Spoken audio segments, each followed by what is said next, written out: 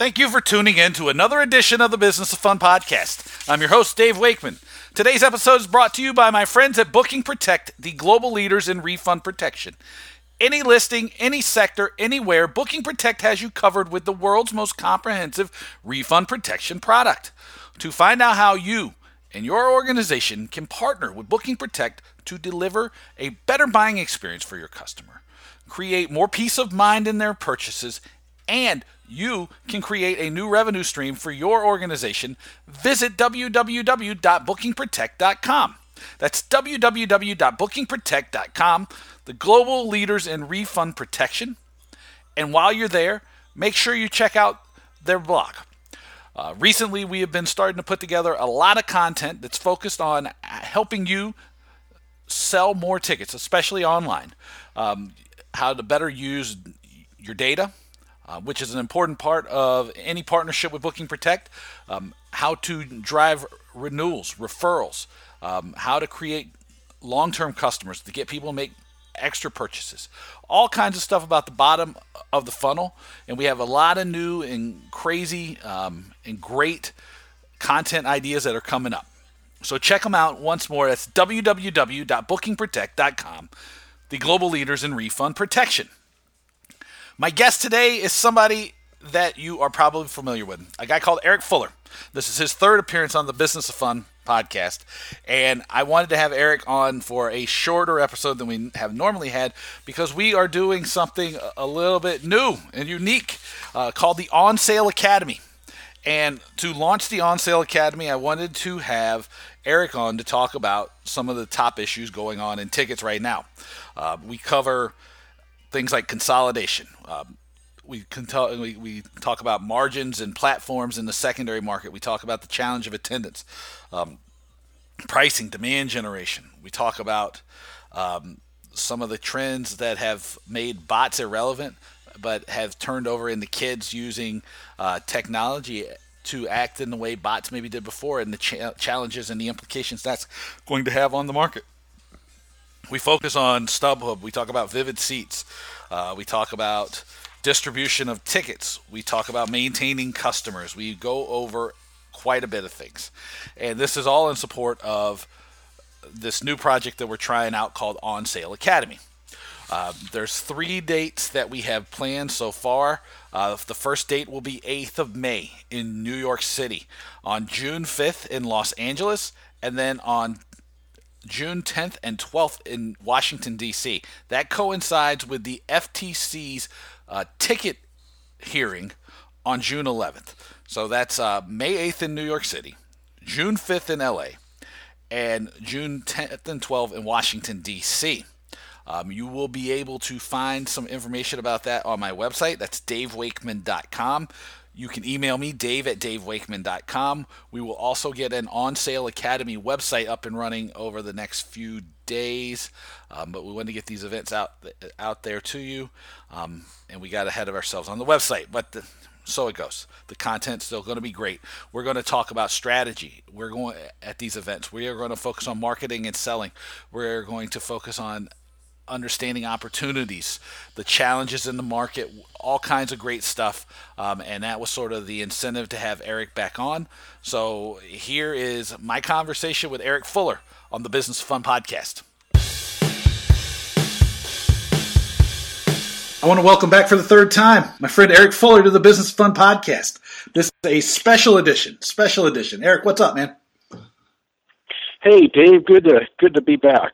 There's a lot going on in the world that I thought we should talk about. Yeah, and let's warn people in advance that we are talking not just to talk about the state of the world of tickets, but we are actually going to go out and we're going to do some events, right, where people have a chance to learn about strategy, marketing, sales, revenue generation with us, right, from us. And there are going to be 3 different things in 3 different locations on 3 different days. The first, May 8th in New York City. That's going to be all about the premium and business-to-business ticket selling process. LA on the June 5th, That's going to be about strategy and marketing. And then DC on June 10th and 12th, which if people are not aware of, June 11th is the special FTC hearing on tickets. So on the 10th, we're going to do something special here in DC, like a little pre-event thing where we can work on talking points, prep you about what's going on, all that kind of stuff like that. And we'll probably have like a little network gathering and drinks and dinner and stuff. And then on the 12th, we'll do a postmortem and we'll come up with some action steps, some ideas for how to take action based on what happens in the meeting on the 11th. So I want to warn people about that, and there'll be more stuff about that towards the end. But Eric, now that I got that out of the way, let's talk about some ticket stuff, because this is all relevant to everything we've been talking about. Where should we start? Well, I look forward to it, but I also think we should remind our friends we are going to call this the On Sale Academy. Yeah. And that way they can find it and they can find us, and we will have that up online at onsaleacademy.com. Yeah, thank you for that. Along with current information about events. Yes, so, that's exactly right. So these first three events are going to be part of a larger kind of plan that we have. So the first three are there. We're going to get onsaleacademy.com up and running over the next few days. But now that we've promoted ourselves a lot, or at least more than I usually do, let's give some people some value so they'll know why they should pay attention to the On Sale Academy. Let's start with the first thing, which is there's a lot of news lately going around about platforms, where people are selling tickets on the secondary market specifically, and the fees that they're charging brokers, which is important to brokers, but it should also be important to consumers, because it is going to either increase the cost of tickets for people, it's going to hurt the broker's margin, and so it's going to make it more difficult for brokers maybe to invest in tickets and sell them. And we know that so many tickets are being driven through the secondary market that's going to hurt the primary side, because if the brokers aren't necessarily investing in inventory, there's no guarantee that anybody's going to invest in the inventory, and we could see a cycle where we have less and less attendance, which is also on the list. What say you on the topic of platforms and fees? Well, I'm fascinated by what I'm watching, and sometimes it's really, really useful to be a little bit older. So StubHub really lit the fuse on this one. StubHub, for those of you that don't know, eBay is having some pressure brought by activist investors to spin off their classified ads division and to spin off StubHub and to focus their resources more on the primary platform of eBay. And probably in conjunction with that, the new management team that's running StubHub is looking at maximizing margin and profitability for the purpose of making StubHub a more sellable entity. Now, curiously, eBay reported their earnings yesterday or the day before yesterday, and for the first time that I can recall, StubHub sales were down. They were off 3% quarter over last year's similar quarter. So that's not the most auspicious start to whatever the preparation plan is to gussy up StubHub for sale. But what StubHub did was a really curious thing. They didn't move the price that they charged the sellers up uniformly. What they did was they said, for those of the brokers that are on our platform that are top sellers, selling more than I think it's $250,000 a year across StubHub, we're not changing your fees at all. Whatever we've been charging you, whatever your special negotiated rate is with us, stays in place. But anybody beneath that mark just got bumped from 10% or whatever other deal they may have had in place to somewhere between 13 and 15%, depending on what it is that they were selling. And that's a substantial move in a marketplace where margins are getting crushed by auto pricers. And it's interesting to me because there are two truly important trends that are going on in the world of resale right now. One is a tremendous shift of margin away from brokers and to platforms. Now, StubHub, with their new fee structure, may be looking for as much as 35% return on any sale they make. The broker supplying that ticket might be lucky to get 4 or 5%. And at some point, you have to wonder why anybody wants to carry the inventory risk, where if something doesn't sell, they get blown out, or if it sells at discount because something's overbrokered, they take a pretty steep loss against the prospect of a fairly skinny margin if they're successful. And what that's going to do is polarize, in my opinion, the marketplace. It's going to leave the couple of mom and pops that are just, pretty solid gamblers and willing to play the game or work really hard in place, and a lot of giants. So this is going to become a game of big suppliers and big markets. Yeah, and the other, but no, sorry. No, At the other end of the spectrum, there's this other thing. There's this other thing going on that's brand new. I've never seen before, and that is that there's all these highly tech-savvy kids that came up flipping sneakers, and they were buying, 1 or 2 or 15 pairs of Yeezy sneakers or Air Jordans and turning around and selling them on StockX and making some money. And those margins have kind of gone away. And they have migrated in a massive group into buying and flipping tickets. And they're buying and flipping tickets in a way I've never seen before. They've got very organized groups on Slack and on Discord where they're all talking to each other and actually sharing information and strategically deciding that yesterday, I think it was by Lizzo. And then they come in and it's 1,000 of these kids and they just pound these shows. And they get in with the tickets that they have and they blow them out on StubHub typically and they make $1. But they make $1 across, 400 tickets and they're happy. And then, they move on. And they just buy them and burn them and buy them and burn them. And so it's really curious that the major play in the secondary market seems to be shifting towards a lot of little super organized players and a lot of big old guys. So, no, it's very interesting, and the point that I think really is important to me is the idea of risk, right? Because what we see over and over again is that where there is not an opportunity to achieve a return on investment, then the money's going away. And the sneaker example is great because I had been watching that same thing, right? Because all the sneaker press, I forget what Matt, I forget his last name, was talking about how all of these shoes have gone away, and it's because the demand wasn't there. And then you see them, they'll pop up into the groups and they'll talk about their chats. And I'm even in one that's through Gmail where they're talking about flipping the tickets, and everybody kind of works together, and it almost acts like bots used to do when our buddy Ken Lawson used to do the stuff with Wise Guy, except for instead of bots, which you could legislate against or in theory fight back against, how can you fight back against 1,000 kids working together? It's collective action. Well, and see, and you're in front of me because that's the point that I'm working towards. There's so much attention at the primary market side about fair distribution of tickets and technology slowing down any type of organized ticket harvesting.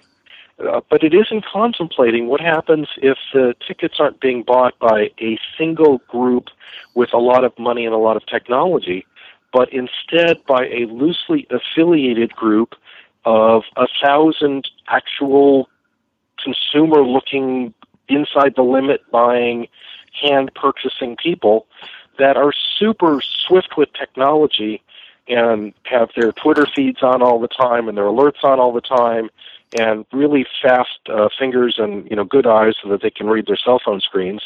And as soon as something goes off, they all hit it, and it's gone. And there's absolutely nothing wrong with that, except it's going to upend the dynamics of ticket pricing.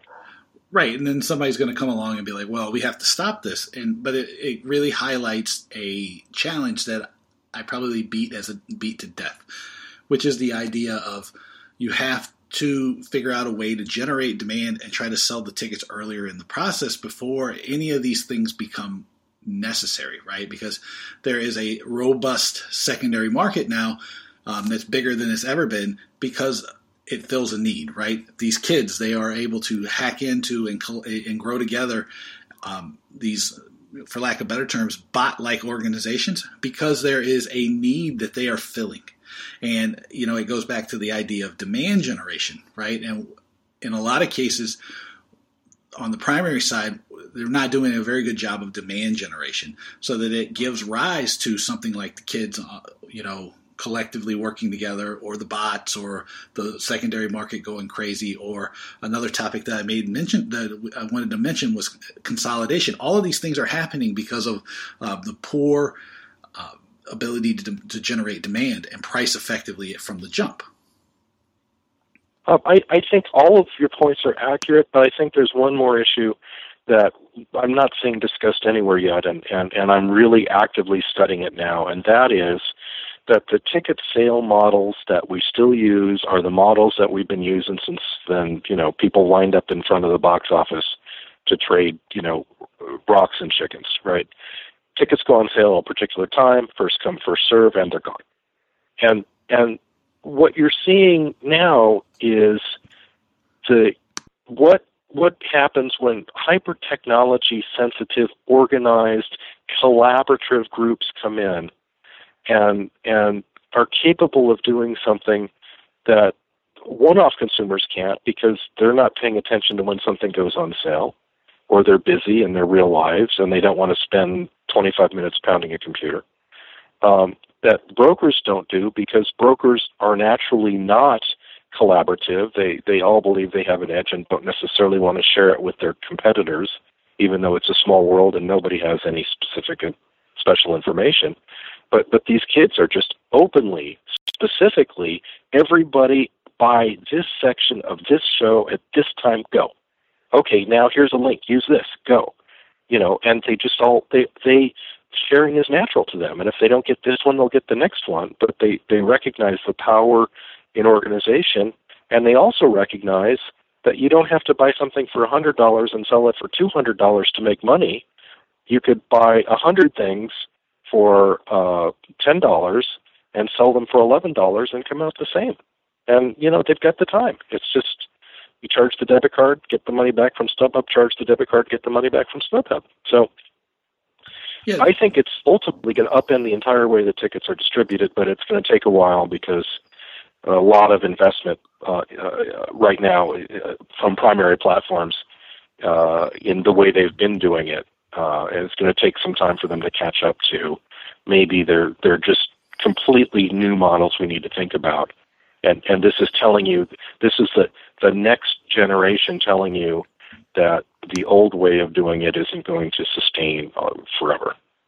Well, it comes down to the idea, and this is an overused word, of disruption. And how if you aren't constantly disrupting yourself, then somebody else will. And this is pretty much a prime example of that. And what you talk about with the ticket sales model being kind of outdated, this is something, if people listen to the podcast regularly, they may have heard a guy from the UK, a guy called Richard Howell, talk about. And he's spot on when he says too that the way that we sell tickets, especially from the primary side, is really one of the only instances where it's designed to what's best for the people selling the ticket, not the customer. And I think that when you see models like with bots or with kids acting collectively, jumping in and serving as middlemen, then you have to go. It does beg the question of, well, what are we doing wrong? And I think that's like really the question that we should be looking at, because I believe it was Stephen Glicken was on a couple weeks ago talking to me, and he said it was like a huge number, like 50-something billion of tickets that go unsold around the world every year. I mean, that's a huge number. I mean, as much as anything, we should be focusing on how we can sell more of those. Well, sure. I mean, that's the low-hanging fruit, right? There's a lot of focus on the fight for the high-demand stuff, but more energy on trying to move the things that aren't sold is just margin that's being thrown away. Yeah, I want to talk about the secondary. I want to talk another minute about the secondary market, though, because there's another thing happening that, again, learn from history. I mean, that's just the truism of life. Learn from history. So, I don't know, 5 years ago or so, StubHub changed their mechanism of pricing, and they went to all-in pricing. A guy by the name of Chris Sakalakis was then the president, and immediately the consumer said, we don't like this because your prices look higher than everybody else's, even though that really wasn't true. They didn't understand that the message didn't come through. And really that was the catalyst that lit Vivid Seats on fire. So StubHub went down the path of all-in pricing, and all of a sudden Vivid Seats just exploded and ate market share. So I was very, very curious to see what Vivid would do here when StubHub bounced their pricing back up. Now, a long time ago, StubHub charged 15%. When I started in the business, you paid 15%, and it was a reaction to market forces by competing resale platforms that forced them to bring that down from 15% to 10%, I don't know, 5-6 years ago. But I wanted to see what Vivid would do when StubHub bounced that price back up, because I thought, well, StubHub's still moving $5 billion a year worth of tickets, give or take. How is Vivid going to maximize this opportunity given what they learned last time and how fast they grew into the void? And Vivid, you may know, has a new CEO that just came on. Right.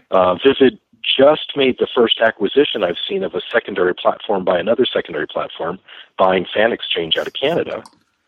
And so they've got all this market share. And what did they do? They raised their prices in lockstep. And I thought, wow, there's a blown opportunity, because they could have eaten away StubHub's market share as brokers are going minus StubHub on their point of sale systems. And I've heard of at least 100 brokers that have deleted StubHub from receiving their feeds. This would have really inured to the benefit of Vivid, but instead they went for the extra margin. Now they went for less margin, and that's an interesting straddle. Well, StubHub raised their prices X, we're going to do X minus because we still look better. But I wouldn't underestimate the SeatGeeks and the TickPicks and the other secondary platforms that are out there that still have lower fees that could now do to Vivid and StubHub what Vivid did to StubHub, and that is eat market share. Right. And curiously, so far, Ticketmaster resale hasn't done anything.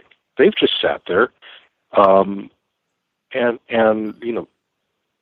made no changes, which probably the smartest thing they could do. I mean, if you want to be a welcoming platform, open to allowing consumers to sell, through the, incentives that they let people resell their tickets, or work with brokers as they've been doing with their programs, leave your fees alone, and make more money because you're going to get more market share.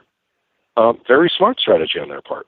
So I just think that there's tremendous transition that's going on in the U.S. secondary market, and it's setting up very interestingly, because between what you're seeing happen right now in the U.S. secondary market, what you're about to see with the sort of government FTC stuff in June in D.C., poking at the edges of what's really the secondary market, and how the primary and the secondary market interact, and the pressure that we're seeing in Canada, in the UK, and across the EU right now, rules are starting to be set for global secondary market practices. And when you said at the top, global consolidation, we have serious global consolidation going on. We have global consolidation in the secondary market.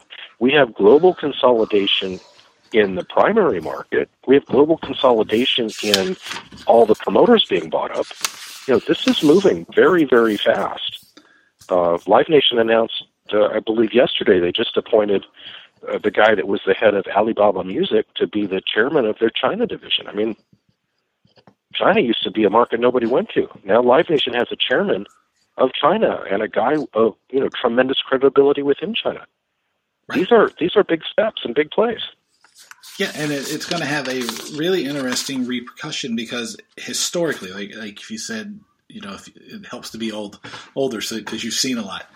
When these consolidation deals are taking place, there's usually some really bad actions that happen for consumers, and that's and I think that's something everybody needs to pay attention to, because sure, I saw again, Live Nation had really high revenues. A lot of people are having very good revenue.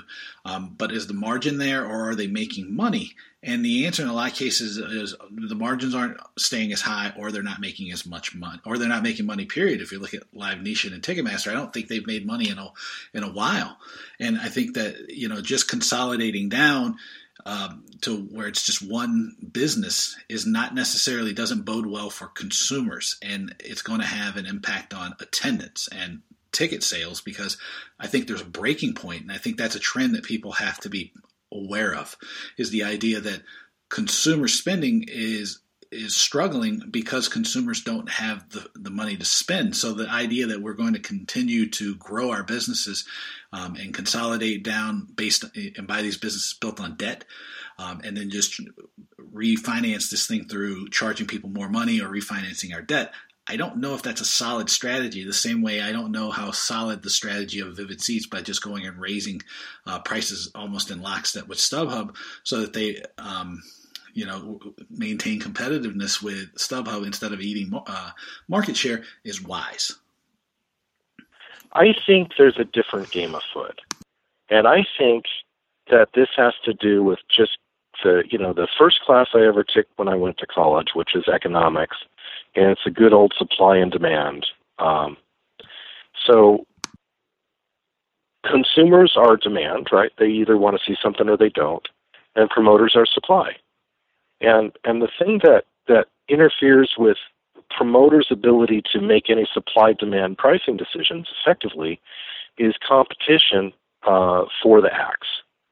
So if you get global consolidation of the supply of acts, you can probably acquire those acts more efficiently than you would if you had to bid against them in Australia and then in Germany and then in Japan. And, if you can just make a single worldwide deal and be the only bidder because you're the only person with the capacity to deliver that worldwide deal, or there's only two of you, then I think your product costs are down and you can be responsive to what the consumers tell you they're willing to pay.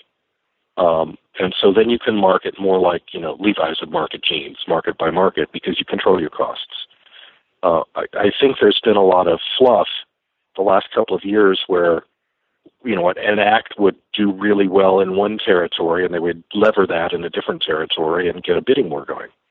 And who I think is going to be the losers in this is going to be the talent. I think talent is going to lose some of their leverage as they have less outlets to sell their tour to or through. Ultimately, pricing control remains in the hands of the consumers for everything but the most absolutely can't miss events. And I think you're starting to see that. This is the first year that Coachella didn't sell out Weekend 2.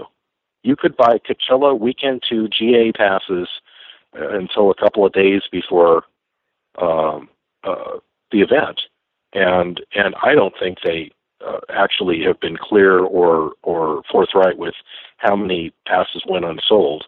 But I can tell you I was at Coachella all days, and there were markedly less people on the field in the second weekend than there were in the first. And if that thing had sold out, there'd be the same number. So, it was substantially different. So if Coachella doesn't sell out, right, there's your canary. That's your consumers telling you, Coachella, weekend one, which is the most important weekend for Coachella, starts on a Friday. On Thursday, you could buy GA tickets for 60 cents on the dollar. You could buy VIP tickets for 45 cents on the dollar. That's pretty interesting. Well, I think it highlights, you said it's a canary in the coal mine, and, I think there's probably more than one canary in the coal mine, because you can also look at, all you have to do is go to Twitter and look at the Empty Seats Galore Twitter site, and you see Major League Baseball has, to say awful attendance, I think is being generous thus far. I was looking at the Yankees-Red Sox game last night in Boston, and if there were 15,000 people there, it was a lot.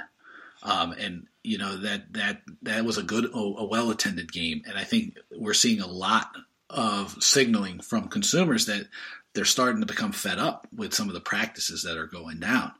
And I think that understanding that we can just throw the tickets out there with no kind of marketing budget or marketing thought put behind things, it's a thing of the past. Well, I'll give you one more. What's starting to come out now, at least out here in California, is, I love to talk about the vagaries of the Taylor Swift tour that just took place. In San Jose at Levi Stadium, the stadium authority just had to admit that they were compelled to purchase 20,000 Taylor Swift tickets for her show there because the sell-through didn't meet the minimum guarantee. And so, whereas I think she played 2 nights, and on the first night the stadium authority made a couple of $1 million, they mostly gave it back buying the 20,000 tickets they had to buy to hit the guarantee for the second night.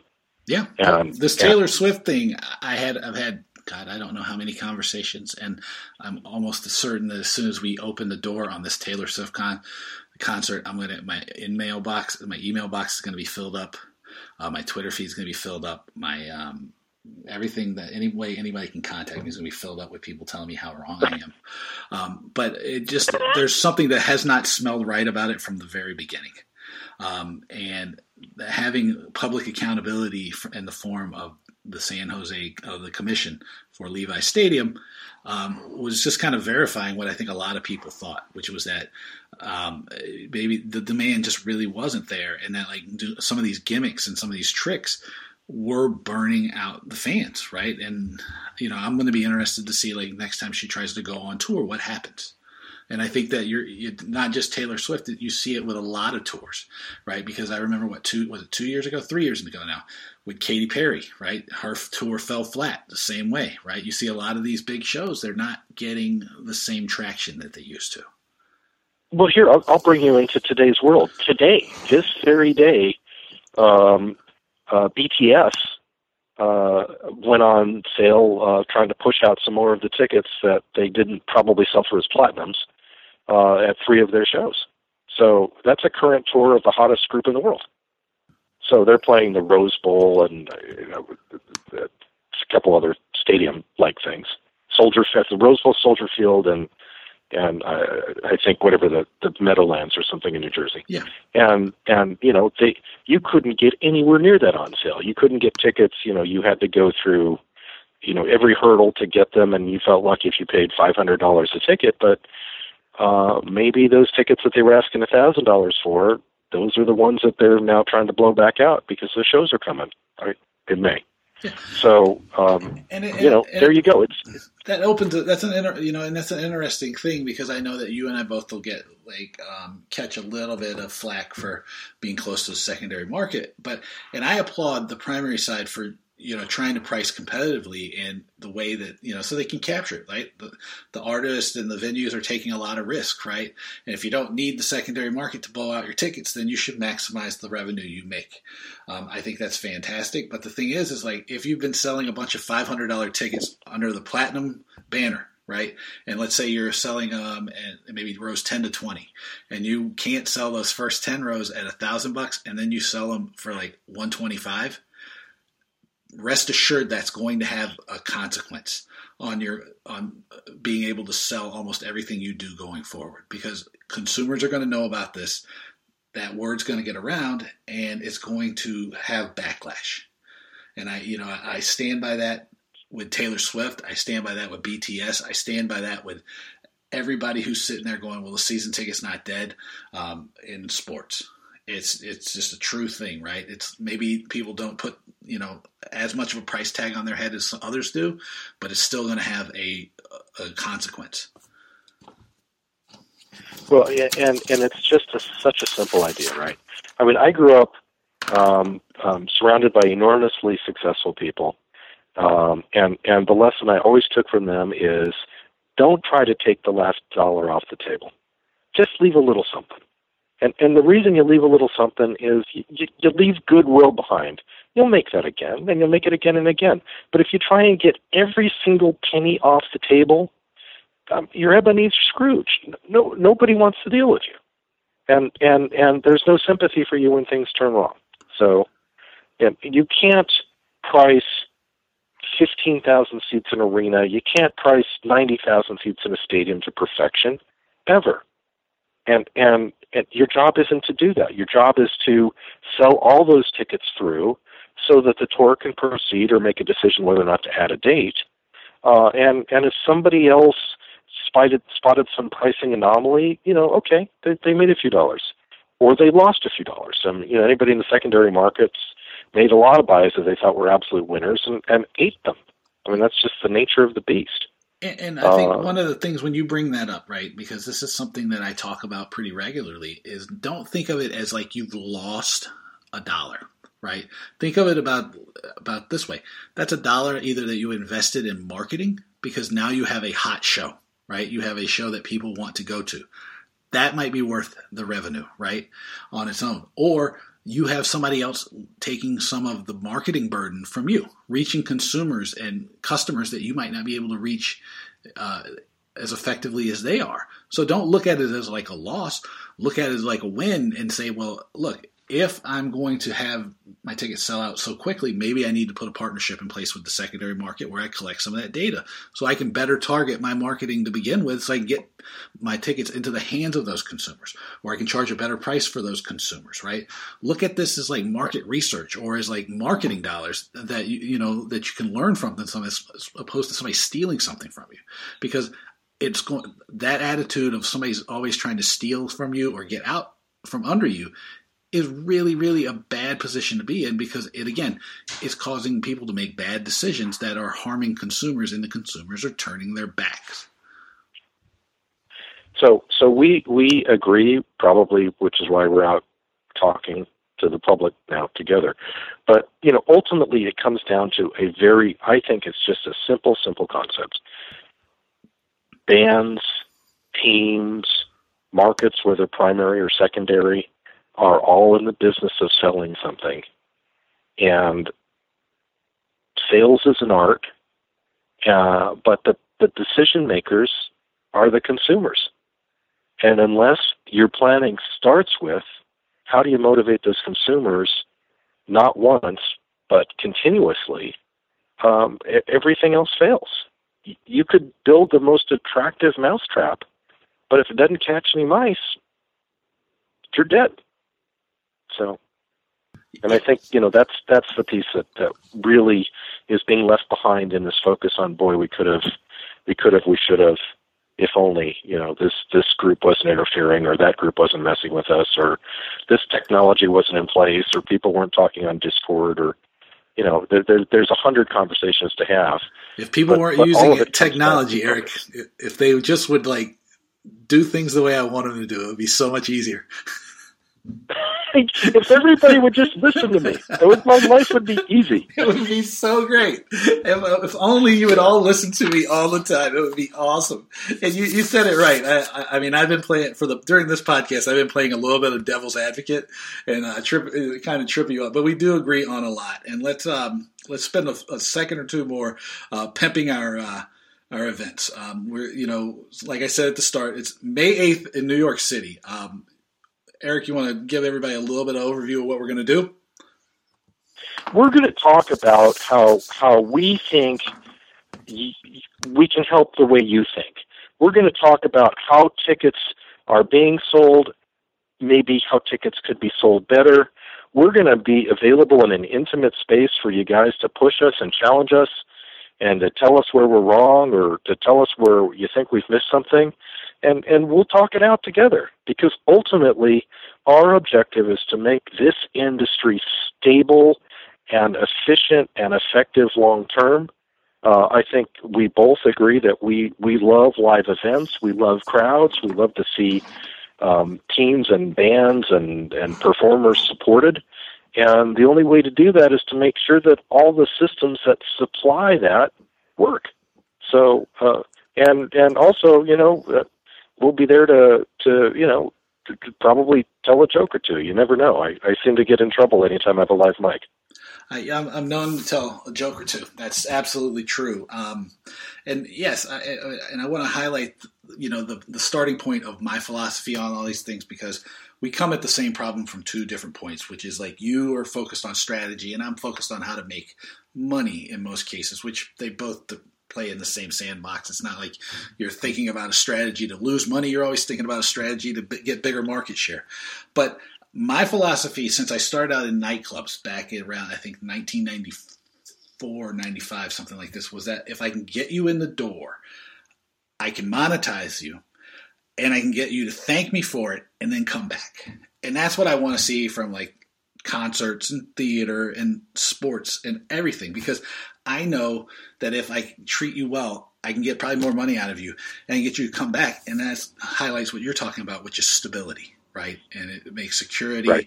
It gives the acts and it gives the venues, it gives them a chance to be sustainable, right? And there's so much volatility in the world, especially in the world of business, that it sucks to be in that position. And I know, and you agree with me, that it doesn't have to be that way. It just means taking a step back and coming at the problem with a little more thoughtfulness. And the only other thing I would add to that is we are at the tail end of a very, very long economic boom. And so we also need to contemplate, as all booms end, and this one may at some point, how it is you're building your relationship with your consumers so that even as money gets a little tighter on their end, you can still get them to come out. So that being said, absolutely the table is set. You have to be building a relationship that's going to be sustainable, not for just one sale, but for 20 sales. When I coach people about consulting, I tell them like it's a relationship business, no matter what you're selling, and you always have to be thinking about the fourth sale at the start. And that fourth sale from the start is someone I stole from, like somebody much smarter than me. But it's just true. And as this economic cycle slows down or ends, you're going to find that it's going to be much tougher to build relationships starting then when you should have been building them now. And the time to start was yesterday, but the next best time is today to start building relationships with your fans, understanding what they want, what they desire, how you can provide value for them, how you can engage them in a journey that will benefit both you and them, and how to create a connection between them and the events and the shows that not just me and Eric or you know is true, but that the spending data shows, because people are spending billions and billions and billions. It's on its way to trillions of dollars on live experiences. So to not do the best job we can of capturing those opportunities, it's just dumb. There's no other way around it. Well, I think we agree. I hope we get to meet some of our friends out at the On Sale Academy events in New York and LA and DC, and I really look forward to continuing the conversation both on the podcast with you, Dave, and live and in person with people. Invite you to come out and poke at us, and let's see if we can't solve these problems together and make this industry work better. Yeah. So I'm going to put a link for the New York City event in the show notes that are going to go up in just a few moments. The LA On Sale Academy date will go live probably tomorrow. It's going to have it'll be a slightly different from the New York one, so there's something different. And then just to highlight the DC event, because it's going to be entirely unique, it's going to be completely focused on the FTC meeting. And so on the 10th, the day before, we're going to do a full-on session about talking points, making sure you're ready, understanding who the players are that are going to be there, understanding some of the angles that you can take to make sure you get your point across, and we'll do some networking and probably have some wine and dinner together, so everybody gets a chance to meet each other in a less formal setting. And then on the 12th, we're going to recap, and we're going to go through and we're going to try to figure out some actions that we can take. Debrief everybody on what's happening, what happened, what's next, all of those kind of important things. And so that's going to be specifically unique to the DC event. And all that stuff you'll be able to find at On Sale Academy when it goes live in the next several days. And I'll also post it on my website, and I'll make sure that it gets up on Twitter and LinkedIn and everywhere else that you might find stuff from me. Eric, where else can we point people so they can find you? What's your Twitter handle these days? My Twitter handle is Eric S. Fuller, S like Sam. So you can find me on Twitter, and you can find me at eric@fullerfacts.com, Eric, E-R-I-C. So you can email me, or you can find me on Twitter, or you go to On Sale Academy. There'll be links there. Or just come out and see us. You'll see us, and you'll see us where we are. The best thing to do would be able to come back. To come see us at one of the events. I think it's going to be exciting and really great, because you're not just going to have the opportunity to learn from us, but you're going to have the opportunity to learn from all the people that are there as well. It's going to be a really kind of roll up your sleeves day, where we're going to come up with action plans and ideas and strategies and tactics that you can take back to your office immediately and put to work, right? Because our biggest goal in doing these things is to help you think more thoroughly and more completely about how you're running your business and how you're approaching your customers and how you're marketing and selling your tickets. So all these events are going to be really, really action oriented, and it's going to be great to be able to not only work with us, but work with all the people in the room, because I think there's going to be a great opportunity for some really exciting ideas to come out of that. Perfect. Look forward to it. Thanks, Dave. It's been always fun to be on the podcast with you. Hey, I would thank you for but this is like a regular thing, so I'll just say until next time. Okay, but I want you to know it's 5 times I get a jacket. Saturday Night Live has created that protocol. So this is 3. I'll have 3. Well, 3 is 3. So 5, I will have to come up with some special award. It's absolutely true. I don't know. Maybe it'll be like, for you, it'll be like some special IPA from DC or something. I don't know. There we go. I'll take it. Eric, man, thank you so much. Bye-bye. Once again, I want to thank Eric Fuller for talking on the Business of Fun podcast. I know that this was a special edition built around the On Sale Academy. Again, those dates are going to be May 8th in New York City, June 5th in Los Angeles, and in D.C. on June 10th and 12th. To find out more, I'm going to put a link to the New York City event in the show notes, and to get information about the other 2 events, just email me, dave@davewakeman.com. Those events will be going live with sales pages and things, and more information over the weekend. But you can email me at dave@davewakeman.com. The New York City link will be in the show notes. Again, May 8th, June 5th, and June 10th and 12th. As always, I want to thank you for listening to the Business Fun Podcast. To find out what I'm up to, besides the On Sale Academy, you can visit me on my website. It's www.davewakeman.com. You can follow me on Twitter. It's @DavidWakeman. Again, always going to ask for it. If you know the guy who has the @DaveWakeman Twitter handle, see if you can hook me up. I would love to have that. Connect with me on LinkedIn. I'm on all the social platforms. You can find me pretty easily. If you like what I'm doing with the podcast, I would love it if you do a couple things for me. Number 1, just share it with somebody you think would find this thing valuable. That would be great. Number 2, if you're so inclined, subscribe. And number 3, leave a review on iTunes, Stitcher, SoundCloud, wherever you get the podcast. It's really helpful to help people discover the podcast, learn about the content we're delivering, and it helps encourage me to continue to deliver it for you. And as always, I want to thank my friends at Booking Protect, the global leaders in refund protection. Check out Kat Spencer. She is a new board member of Intix. She's doing some great work there. Look up Simon Mab on the LinkedIn and on Twitter. They do great work. They provide the most comprehensive refund protection product anywhere in the world, and it creates a point of differentiation for your venue and for your events compared to other events. And it gives people certainty. It helps customize their buying experience. And for you and your organization, it does create a brand new stream of revenue that you can apply to any number of ways. It's incredibly valuable. Check them out, www.bookingprotect.com. Like I mentioned at the start, check out the blog.